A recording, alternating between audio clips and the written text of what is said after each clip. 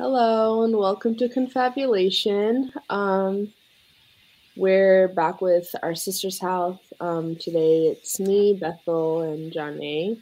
And we just wanted to remind you all really quickly that our sister's house is a domestic violence advocacy organization. And if you or anyone you know is experiencing domestic violence, please contact our sister's house at 253-383-4275 or visit our website at oursistershouse.com. And today on Confabulation, we will be discussing the increase of domestic violence during the holiday season. We know that we've been having kind of like our episodes more focused on how to deal with gatherings during the holiday season. So, like Thanksgiving, and then all of the December, like winter holidays, and New Year's. And these are all times where gatherings usually happen, and it's not always the easiest time for victims and survivors of domestic violence. So that's part of the reason why we're really focusing on that kind of thing right now. Um, so, yeah, I guess I can start off with like a stat or just like a fact. So the org Voices of Hope says that the increase in victims coming forward during the holidays is due to the fact that more family members are around and witness the abuse firsthand. Okay. So to follow up on that, I want to say with most gatherings during the holidays, we can expect for victims to be in a situation where they're around their families and they have to somehow play it off or downplay what's going on or what could possibly happen when they leave.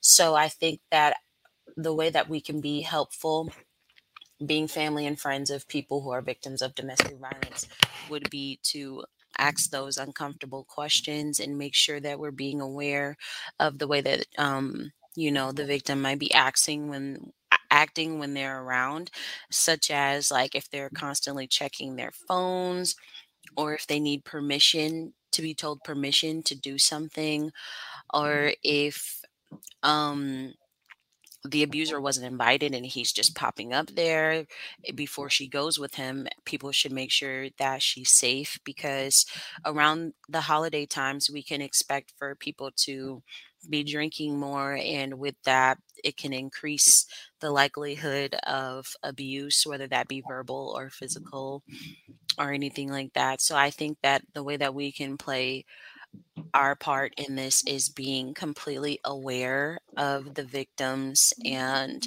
what they're currently going through and asking those uncomfortable questions.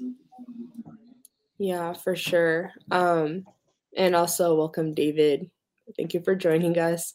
So yeah, just to go off of that, I think I really like the idea of like checking in on somebody that you've like learned is in a DV relationship after whatever event you're at or gathering you're at and they like leave. Just like making sure that they're aware of the fact that you're there if they need somebody to talk to, if they need somebody to, I guess, like kind of be like their go-to person, especially if I feel like a lot of times when there's like abuser in the family, it's like something that you want to hide. So if you at least have that one person in the gathering that like you are able to go to and like let them know what's happening. Also to that person, like make sure that you don't tolerate the abuse and that you say something about it. But of course, make sure that the survivor or victim kind of like is okay with whatever you decide to do with the information that they tell you. Another reason why the holidays increase the likelihood of domestic violence, I would say, is because, Christmas is slash New Year is the last holiday that we celebrate. So it's like everybody is focused on those end of the year goals and amongst other things, and trying to um, get people in their life gifts, and they might not have all of the financial resources that they need to, fulfill people and um, they could feel some type of way about that, which would cause a lot of stress. So I think that those stress levels can potentially make someone violent. Also, with COVID, everybody's working from home, and we've just been adapting to that and like online learning, and people suffer from mental and physical and emotional impacts of the pandemic. And as a result of this, it could lead to domestic violence. And like I said, during these family gatherings, there's a lot of alcohol involved, which could heighten things as well. Mhm. There's a study that actually found that domestic violence reports are higher than the normal daily average, specifically on New Year's Eve and New Year's Day. And it's like 2.7 times more incidence of DV than the normal daily average, which is quite a bit. Um, and I would have never thought that it would be New Year's Eve and New Year's Day that would kind of spark that. I kind of I don't know, when I think of those celebrations surrounding that holiday, I don't really see it as like a family kind of thing. But it could be that like just like I guess it doesn't necessarily say that it's because of people being around the couple and like recognizing the abuse. It could just be that's what's reported. And sometimes the victims can be around things that are triggering. Say that they have some of their worst memories around the time of the holidays, or around this time they might have been going through something traumatic. It might just be really overwhelming for them to, be around family and act like everything's normal, when just a year ago around this time they might have been going through something that was really heartbreaking.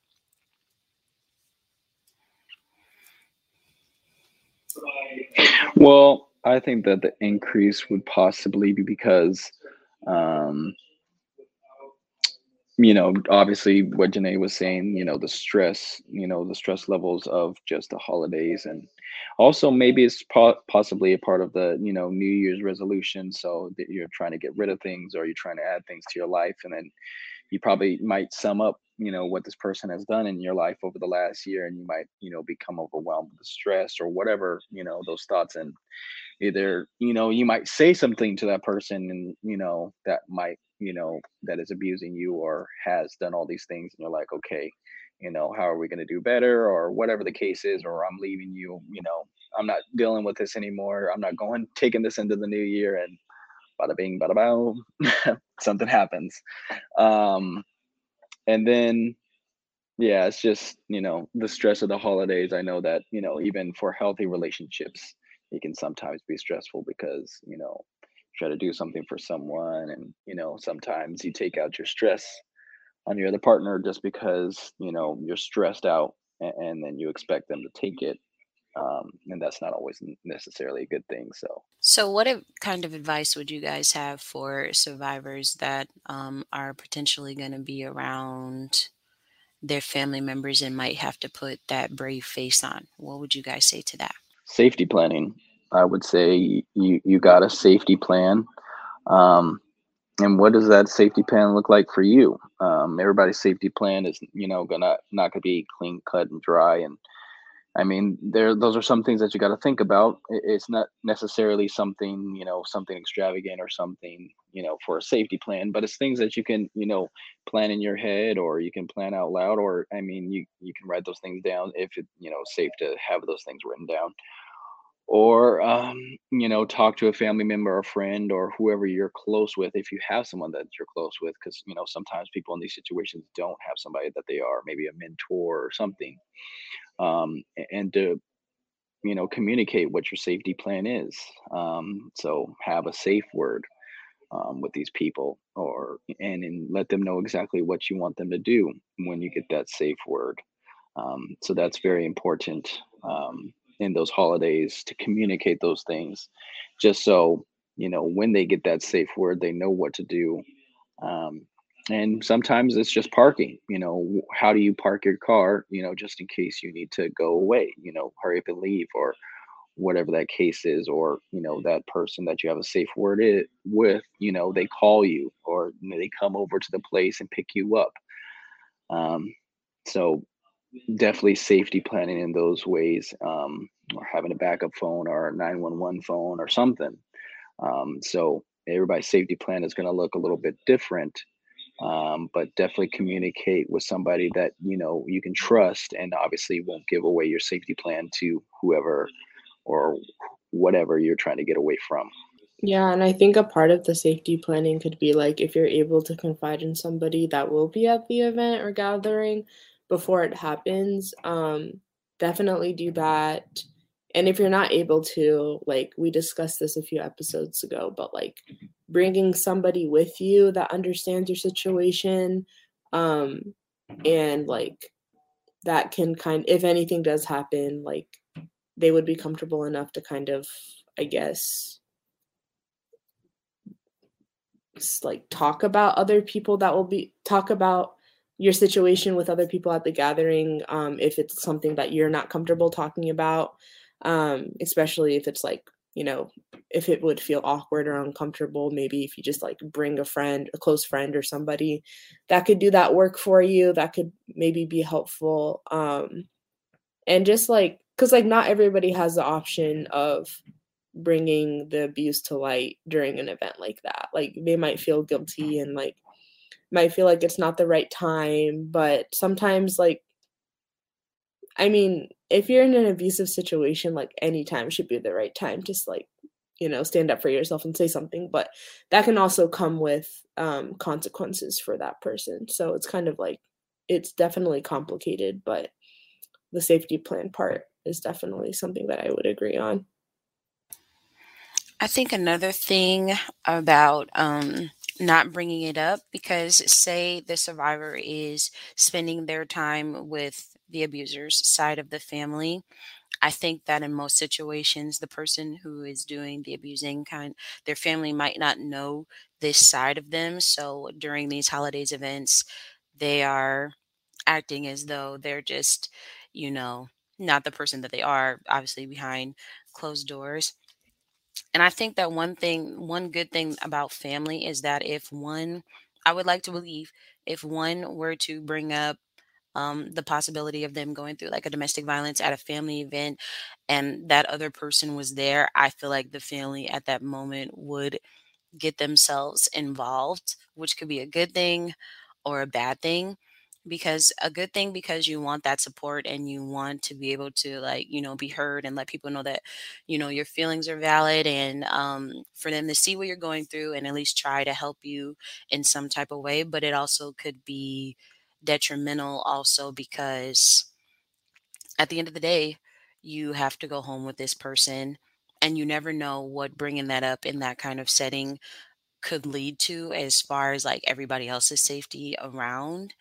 And but putting other people in the middle is most of the time what survivors don't try their best not to do, because they might be embarrassed, or they might be afraid of what their partner could do to somebody else. So I think that they think more of about other people besides themselves. So I think that that's another thing um, that plays a role in the holidays coming around. And when it comes to family or friends, or somebody that does want to support, or maybe first of all, I would say somebody comes with those things, believe them. That's the number one thing. And then number two is, I know some people have maybe family members or friends or whatever, their relationship is with this person. Sometimes it's hard because maybe you have poured into them and you've tried to help them get out of the situation, and you try to communicate with them, and you feel like your efforts are falling on deaf ears. It's not, because it takes about 7 times to get out of a domestic violence relationship. And there's a process, and a lot of times it's not as easy as, one, two, three, and they're done. Just because something happens, there's a plethora of reasons why somebody wouldn't, leave, because it's leaving is the most dangerous part. Um, and so I would encourage family members first to believe, and then what can you do? And what I would say is, when it comes to what can you do, is do something that you can continually doing without getting burnt out. So if it's not even that big, maybe you won't be able to go all the way in, but you got to do something that you can do continuously, something that it won't be any sweat off your back, and something that, if they ask you right now, or if they ask you a year from now, that you'll still be able to do the same thing, and not be burnt out from that. So whatever that case is, do that.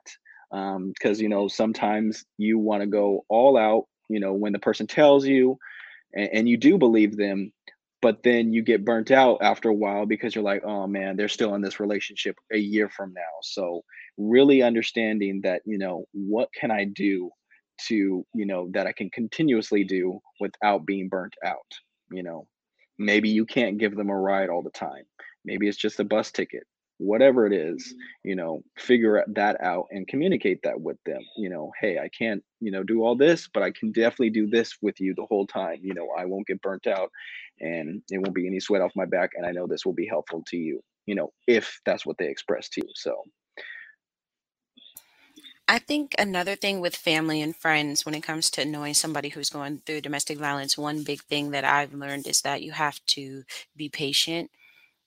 Things with the victim is not going to happen as fast as you would expect it to.